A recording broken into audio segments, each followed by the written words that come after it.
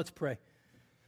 Father, thank you so much for your love and care for us, for your church, for the grace that you have poured out upon us. Help us to never take that for granted. And Father, the time is ticking as we gather this morning. And so I ask that your Spirit do what only you can do. And you take the words of your scripture and you fulfill your promise that as they go out, they will not return void. And you take the words that come out of my mouth and you do with them what only you can do with them, and you make them effective for the transformation of souls. We ask this, Lord, for your glory and our joy. Amen. Amen. So, whether you are on the college campus, whether you are at home having a conversation with your wife, whether you are planting a church in Richmond, whether you are planting a church in another country, God has created us to find our deepest joy in Him.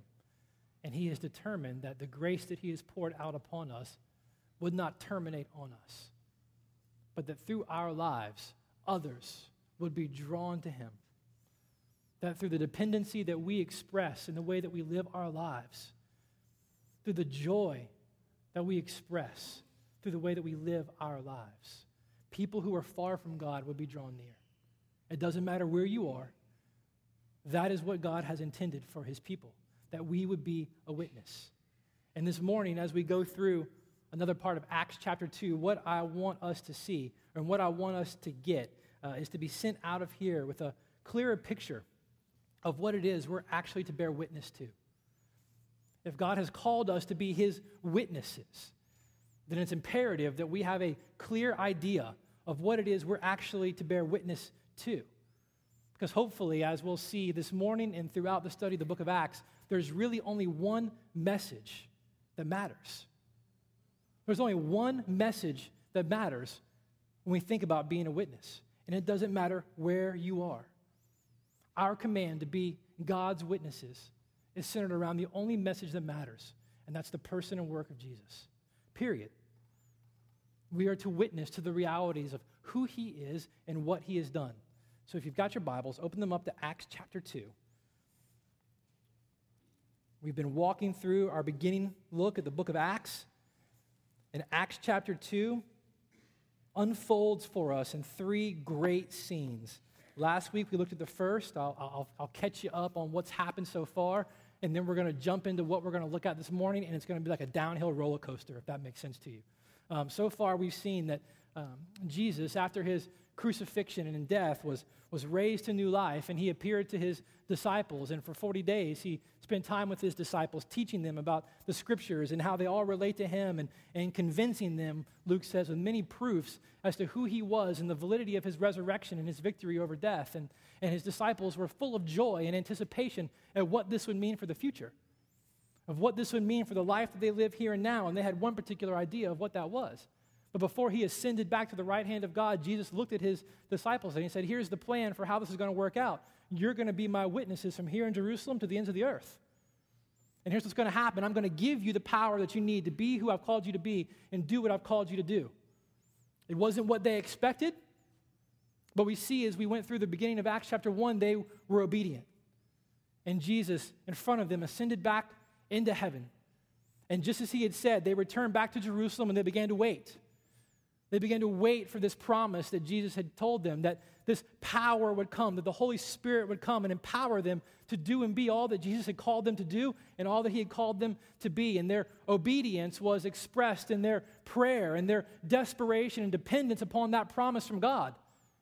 They didn't just run out and begin to bear witness to what they had seen. They actually obeyed and waited because they realized the magnitude of the mission that God had called them on and the limited resources that they had, and that drove them to express that dependence in prayer and waiting in patience for God to fulfill the promise that He had given them. And we see that He did that very thing. Last week, as we jumped into Acts chapter 2, we see that as the day of Pentecost came, God fulfilled the very promise that He had made centuries before, that He had used the prophets before to point to. And He poured out His Spirit upon His people, transforming them from the inside out and empowering them to be who He has called them to be and do what He has called them to do. But that was met with mixed reaction. that was met with mixed reaction. A crowd began to gather, if you remember last week, as the disciples began speaking in languages that were not their natural language. And the people who had gathered to celebrate Pentecost throughout Jerusalem, all of the Jews who had been scattered throughout the land had come together to celebrate. They began to hear these Galileans, who were not known for their capacity to speak multiple languages, speaking about the mighty works of God in their own languages.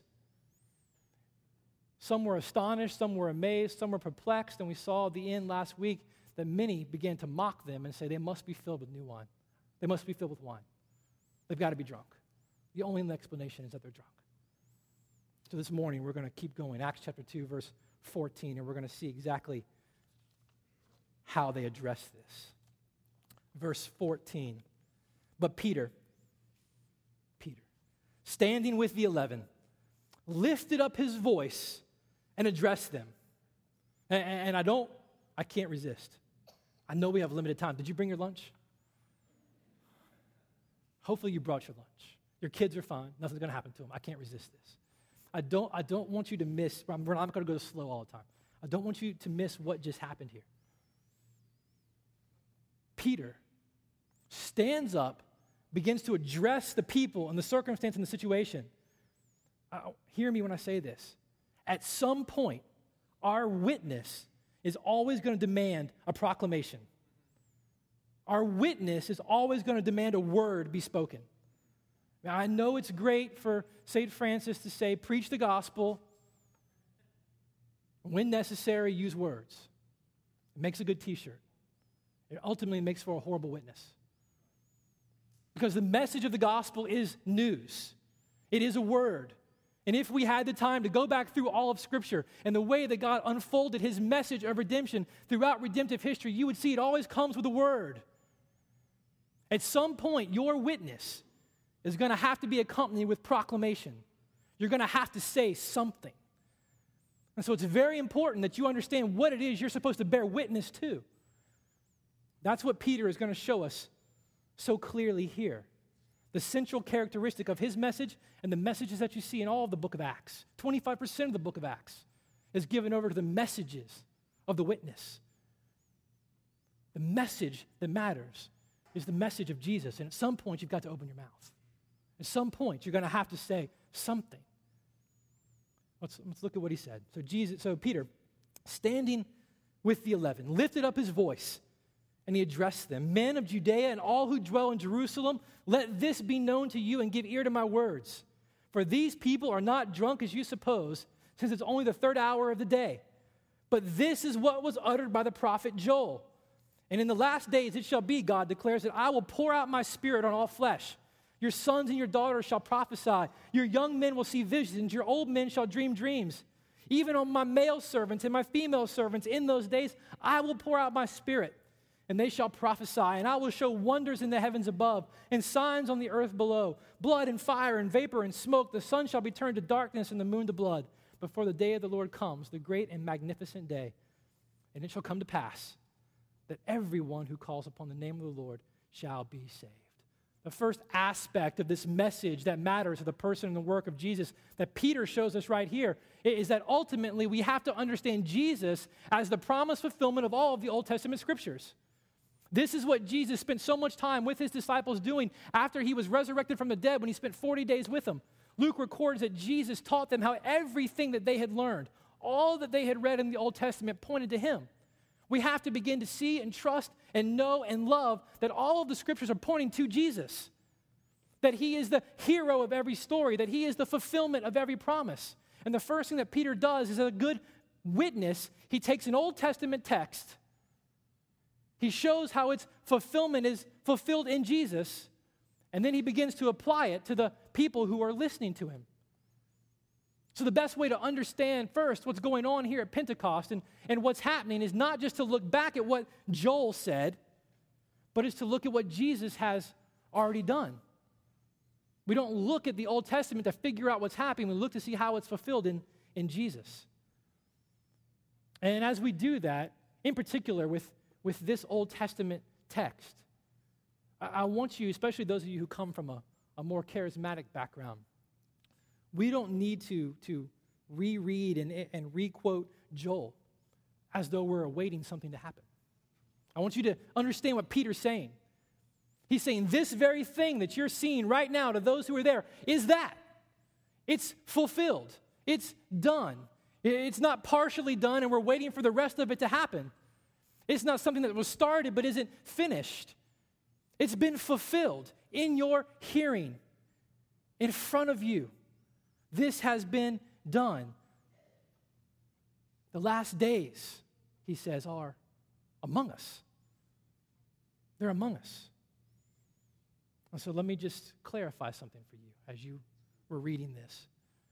You don't need to go to any Middle East watch sites, any last days countdowns, any websites that are trying to connect all the events of the world to what may happen to determine if we're in the last days. Peter just said we are. We're in the last days. And I can say that to you with absolute certainty, not because of the news, not because of who's in power where and who's not in power where, not because of the price of oil and the value of the dollar. I can say that to you with certainty because of the person and work of Jesus and the fulfillment of the promise that God had made and told through the prophet Joel that he did right here in this time in pouring out his Spirit upon his people. You can have absolute certainty that the promises of God have been fulfilled and are yes and amen in Jesus. So are we in the last days? Absolutely. We are. You can go ahead and whatever angst you've got about that, you can go ahead and let go of it. Whatever pressure you've got to figure out when that's going to, it's already here. You can go ahead and sleep so much better tonight. You don't have to worry about that anymore. Jesus is the fulfillment of all of the Old Testament promises and scriptures and stories. So Peter takes a text, he applies its fulfillment to Jesus, and then he's going to apply it to his people. Simple witness, but always centered on the person and work of Jesus. So what must they know to be saved by the one upon who they're to call on? Now Peter's going to move on. Look at verse 22. Men of Israel, hear these words.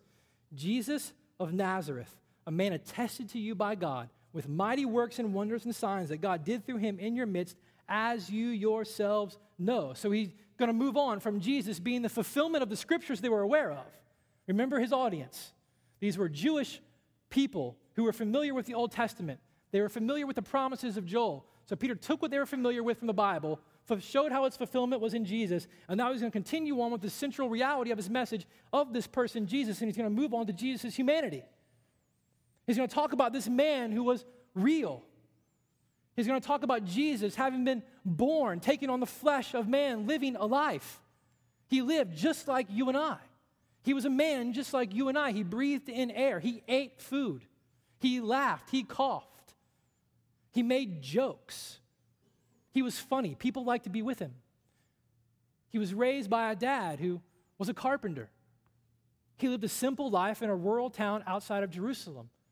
Peter's going to go on to talk about this man, and here's one of the things that I think about that I think we're deficient in, and it's probably grown partly because of the creeds and the work that was done before us, but if you've been familiar at all with the great creeds of our faith, the Nicene Creed, you know that the one thing missing from the great confessions and creeds of our faith is the life and ministry of Jesus. He was born of a Virgin Mary, suffered under Pontius Pilate, crucified, died, and was raised. Well, there's 33 years in between there they missed. The humanity of Jesus is often overlooked in our day. He was a man just like you and I, and it's important that you know Jesus the man, because it was Jesus the man who lived the life that you were created to live. It's Jesus the man who enjoyed the greatness and glory of God deeply and was tempted in every way as you and I are, yet was without sin. It was Jesus the man whose feet got dirty, who walked upon the face of this earth, who lived in our place. You've got to know Jesus the man. So Jesus continues to remain central to Peter's message, and we're going to keep going because you could take a sermon on all of these things. Ray, how do you do this in one day? How are we going to do this in one day? I don't know, man. This is tough. Let's keep going. Verse 23. This Jesus, who walked among you, who lived among you, who God attested with many mighty works as to who he was, this Jesus was delivered up according to the definite plan and foreknowledge of God. You crucified and killed. This Jesus by the hands of lawless men. Now Peter's not going to move on just to the man Jesus and his ministry, lest we get caught up in looking at how benevolent he was and centered on all the things that he did, and we try to replicate the ministry of Jesus, missing the point of what Jesus was doing. He goes on to the crucifixion of Jesus and the substitution of Jesus in our place, not just in the life that we lived, but to pay the price for the lives we live instead. I read this week. The cross of Christ is the response of God toward men for belittling his name. Let me say it like this. The cross of Christ is because mankind, loved by God, created by God, put into place by God, betrays God, and prefers his stuff to him. Peter's now going to move on to the crucifixion of Jesus as a central reality of this message and witness. And he's going to say the cross of Christ was not some surprise or plan B for God, but rather the cross of Christ, the crucifixion of Christ, the death of Christ in your place for your sins was part of the plan of God from the very beginning. It was not a substitute for God. It was not a last-minute pencil in by God. It was according to the plan and the foreknowledge of God before he breathed life into Adam in the very beginning. God was not surprised by this. This was not a quick fix for him. God's response to the belittlement of his name from the beginning of time has always been the cross of Christ. It has always been the crucifixion of his own son in our place. That was God's idea. That was God's idea. It was God's plan. The death of Jesus, the crucifixion of Jesus, the wrath-absorbing death of Jesus in our place for our sin. God's idea. And that writer went on to say that it stands that the death of Jesus will always be the central tenet of all we believe. I thought about that this week, and I want you to get this, because I think we have a tendency to miss something here. The cross stands as the central tenet of all we believe, and I agree with that wholeheartedly, but listen to me. If you don't hear anything else I say, hear this. The cross never saved anybody. I want you to hear that. The cross never saved anybody. Only Jesus did. I want you to hear this. It was Jesus who did not consider equality with God as something to be grasped, but he humbled himself. He took on the form of a servant, becoming man like you and I. It was Jesus who came to this earth broken by sin, who lived the life that we were created to live, a life of perfect worship, of perfect obedience, and of perfect righteousness before God in our place. It was this Jesus who then humbled himself further in enduring a beating at the hands of the very people in which he created.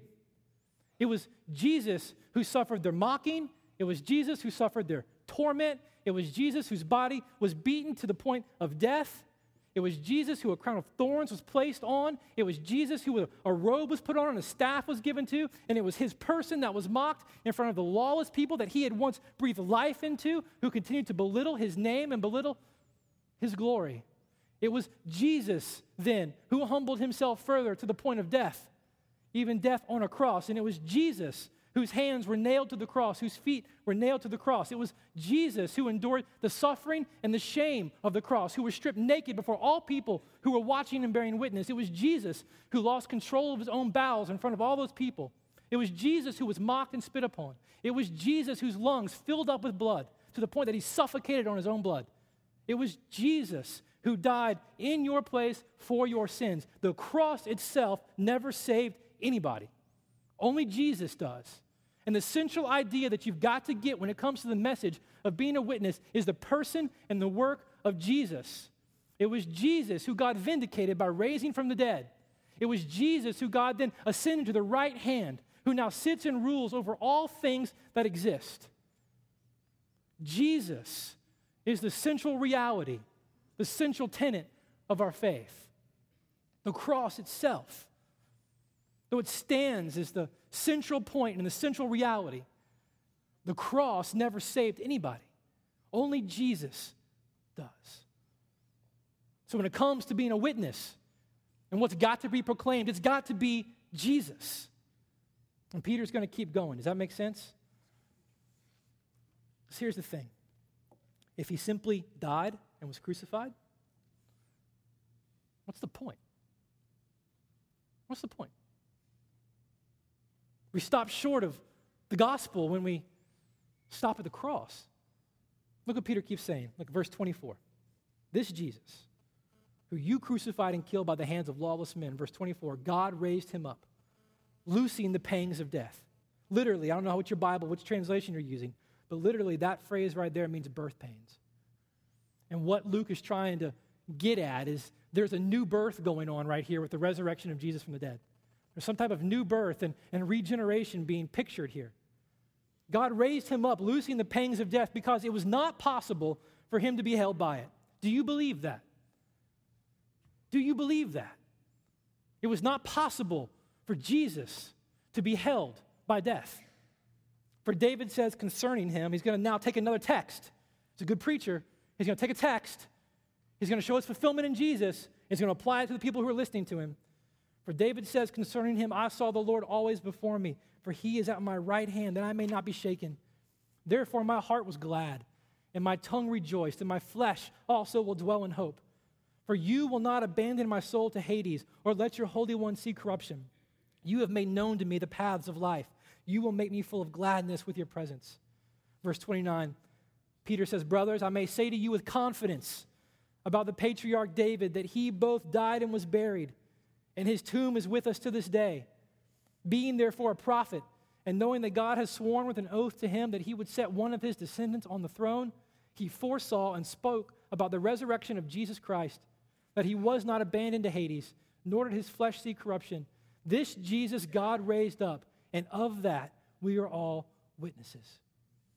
If Jesus had been resided to the tomb and remained in the tomb, what's the point? The world has never been deficient in martyrs. The world has never been deficient in people dying for a cause. If Jesus went into that tomb and remained in that tomb, what's the point? But the reality of what we actually celebrate when we come together here is that the death could not hold him. That God, vindicating Jesus' life in our place and death in our place, then raised him from the dead, conquering sin, conquering death in our place, and then he ascends to the right hand of God. Peter's going to get there in a second. Death could not hold him. That's what we celebrate. Jesus did not simply just die. If he just died, what's the point? What's the point? He's alive. Do you believe that? Does that make any difference to your soul? The witness with which we're to bear is to not just one who died a martyr's death for our sin, but who God vindicated and raised to new life, promising victory over death, the last enemy to be defeated, that you and I in ourselves will never, ever, ever be able to defeat. He's alive. He's alive. Do you know him as alive? Do you know him as resurrected? Verse 33, not just being alive, being therefore exalted at the right hand of God, and having received from the Father the promise of the Holy Spirit, he has poured out this that you yourselves are seeing and hearing. Jesus, not just raised from the dead, but exalted to the point of position and power at the right hand of God, where he rules and reigns over all things that is. Jesus is the one who has authority over you. Jesus is the one who has authority over this city. Jesus is the one who has authority over all things that exist. And it is Jesus alone who is worthy of the worship of all people in all places and at all times.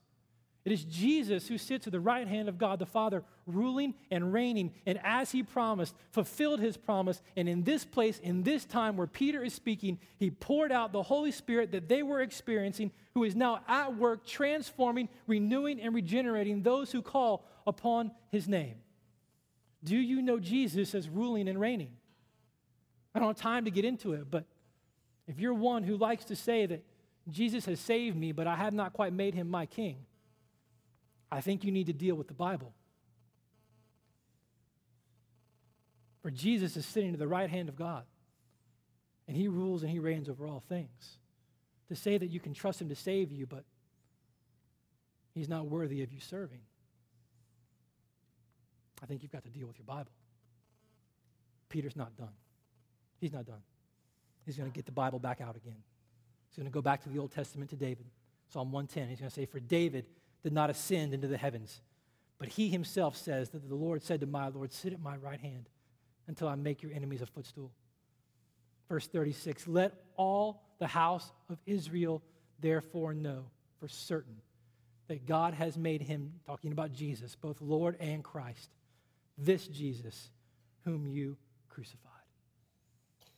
The message of Pentecost, the central message of our witness, the foundational message of our witness is Jesus. This speech, this sermon, this witness that Peter gives in Acts chapter 2 and Pentecost is all about the fulfillment of Jesus, all about Jesus fulfilling the promises that God had made for centuries to his people. This is the message of the gospel. This is the message of our witness. It's all about Jesus. It's all about Jesus. So when you think about being a witness, when you think about God sending you out to be his witness, know this, at some point your witness is going to demand a word. And that word is to be about Jesus.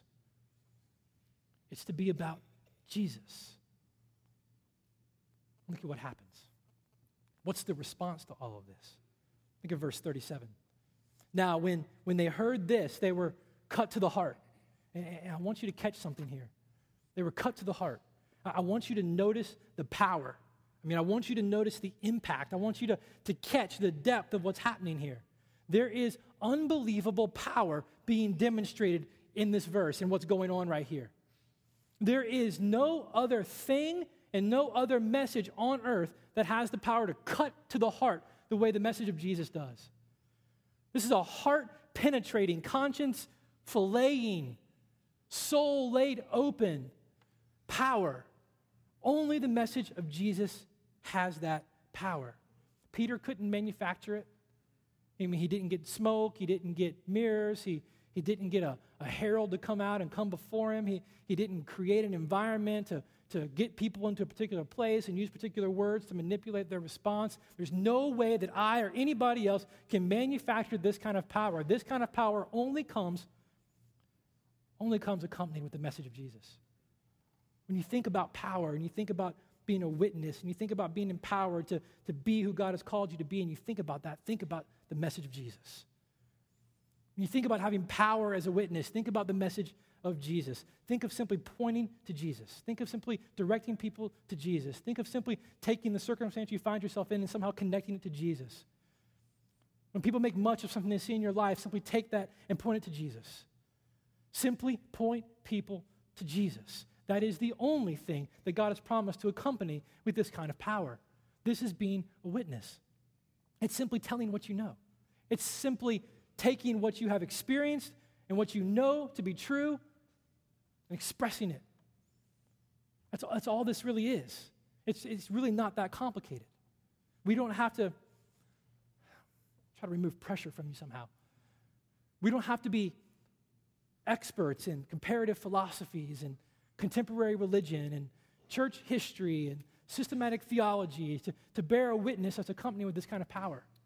None of those messages, none of that knowledge, none of those systems can ever do what only the message of Jesus can do.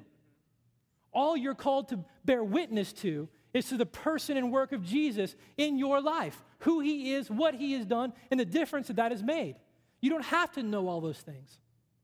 Don't be deceived into thinking that you have no power and no effect and no potential as a witness for Jesus because you don't know all those things. All of those things will just educate you into excuses for not doing the very thing he's called you to do. Trust me, I know. I know. The more I've learned, the more I know, the better I am at excusing myself from doing the very thing he's called me to do. No understanding of philosophy, theology, comparative religion, or world history will ever be accompanied by the power the message of Jesus is accompanied by. Being a witness is simply pointing people to Jesus. And something that hit me this week as I was reading this, and I don't know, maybe it'll mean something for somebody out there. It helped me a lot. When we read Acts chapter 2, and we think about the promise of God empowering us to be witness, be witnesses. And we see the power laid open here, and we can manage to get past the tongues and get past the wind and get past the fire and get to this real reality where hearts are being laid open, when real power is actually being exercised upon the soul of men. It hit me all of a sudden that we don't simply just receive naked power. We receive a message. We receive a message that's full of power. That's what God has given us. He has given us a message that is unparalleled in its power. And that is why your witness will always have to be accompanied by a proclamation. And He has promised to give us all that we need to be who He has called us to be. And He has given us the most powerful message ever in the history of mankind. That helped me. I don't know. It might not help you. Did it help you? Help Ray. That's all right. I mean, Ray and I, we'll preach to ourselves. You don't want to come sit in the office. Ryan can give witness to that. You don't want to come sit in the office when we practice this stuff. Yeah, they're still here. All right. We have been given the most powerful message in all of eternity. And I'm convinced as I was reading it this week, that is why, and I've never understood this before, that is why the Apostle Paul said, I'm not ashamed of the gospel. It's the power of God for the transformation of souls. He said he wasn't ashamed because he was convinced. He was convinced that the message of the gospel and the person and work of Jesus is the most powerful instrument that God has ever given us for the transformation of souls. It isn't buildings, it isn't programs, it isn't location, it isn't websites, it isn't articulation, it isn't knowledge. It's the message of Jesus.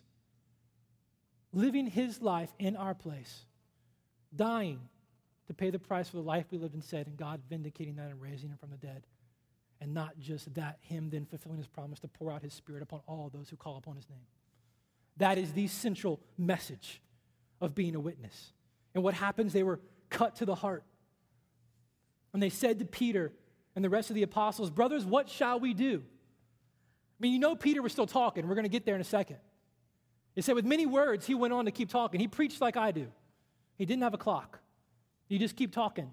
And it's like the people were listening and saying, shut up, Peter. Enough.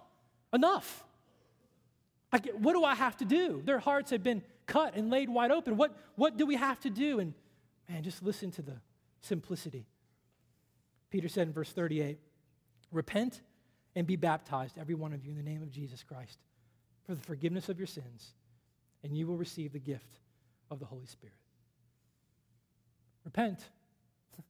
Simply turn from any allegiance to any object or affection other than the one who has created you and the one who has come to rescue you and redeem you and the one who has come to restore you back to Himself. Repent. Simply believe upon who Jesus is and what He has done in your place for your sins, and turn to Him with all that you are. Lean into Him with all that you are. Repent. Don't miss the scandal of this message for these people. We're going to see the gospel and this message preached to a lot of different people in Acts, but this was preached to the church. This was preached to people just like you and I. This was preached to faithful Jews who had gathered to celebrate Pentecost. And the reality of it is the only people that repented in that faith were a few of the Gentiles called proselytes who had come to the church and who had become Jewish. They were the only ones who really repented. There was no notion really of repentance in that culture. And here's what Peter is saying. This Jesus is the fulfillment of all that you have studied, all that you have known, and all that you have hoped for. You are going to actually have to turn from all that you have trusted in within your own faith to this person. They had trusted in who their mom was, who their dad was. They had trusted in their ability to obey the law. They had trusted in God's pushing back His judgment and wrath for their sin through their sacrifices. And here's what He's saying. You now have to take all that you have hoped in, all that you have known, all that you have trusted in, and you've got to transfer that over to this person who died a scornful death on a tree, but who God vindicated by raising Him from the dead. You've got to repent and trust Him. Humiliating for a Jew. Not only that, He said then, in identifying yourself with the person and the work of Jesus in your place for your sins, you're to be baptized. You're to identify with Jesus in His death, in His resurrection. Do you know how humiliating that is for a Jew? And repenting and being baptized, they are saying all the trust and all the faith that I had had in who my parents were and in this act of circumcision for the men that had been done to me when I was 8 days old. That was allegiance and fulfillment of an old covenant that God has now fulfilled, a promise that he made to us in a new covenant that he was establishing. And the sign of being a part of that new covenant was repentance and baptism and identifying with this Jesus. That circumcision didn't get me anything anymore in this covenant. Humiliating for a Jew. Not something simple and easy to believe, not something simple and easy to do, but to take all that they are and all that they had hoped in, all their faith and all their hope and all their trust, and put it in this person who died in their place and God raised for their sins, and then identify with his life, his death, and his resurrection by going into the waters of baptism. It was humiliating for them. And this was the simplicity of the message. Repent and be baptized. And you'll receive the riches of the gospel. Repent, be baptized, and enjoy the riches of the gospel. The forgiveness of your sins. The cleansing of your unrighteousness. The forgiveness. All the sacrifices could never clean the conscience. All the sacrifices could never take the weight of guilt off of the shoulders and the soul. Repent and trust in this man Jesus who has been resurrected and of whom we were witnesses and of whom God has vindicated, and receive the forgiveness for your sins, complete cleansing, unimaginable mercy. Only possible because of Jesus. Forgiveness has nothing to do with your pedigree, nothing to do with your knowledge, nothing to do with the family you were born into and the marks of a covenant you have on your body. Forgiveness comes from identifying and trusting solely in the person and work of Jesus. And you'll receive the promised Holy Spirit we talked about last week. This long-awaited promise of God, not just dwelling with us, not just dwelling around us, not just dwelling amongst us, but dwelling in us. Taking out the heart of stone and replacing it with the heart of flesh and writing his law upon our hearts that we would desire to honor him, to know him, to trust him, to enjoy him deeply. This is the central message and reality of our witness. Peter had no buildings. He had no kids ministry. He had no dynamic worship ministry and a famous band. He just had men who were convinced that the most powerful message for the transformation of souls was the message of the person and the work of Jesus. The question is, are you convinced of that? The question is, are we convinced of that? Is Jesus enough? Is Jesus enough for the cultivation of gospel-centered, grace-driven, and mission-minded people and churches? Let's pray.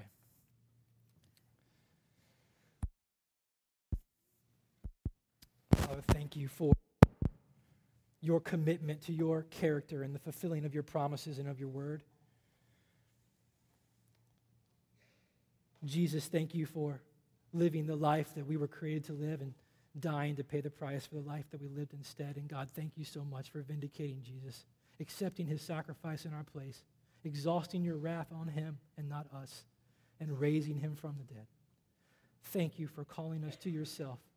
Thank you for compelling us to call out to the name of Jesus and to take all that we are and all that we hope and with all the faith that we have, lean into him and his work in our place and receiving your forgiveness, your cleansing.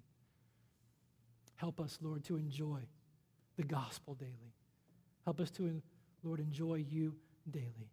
And Lord, help us in the places that you have sent us to be your witnesses, to be convinced of the only true message, being the message of your Son, Jesus.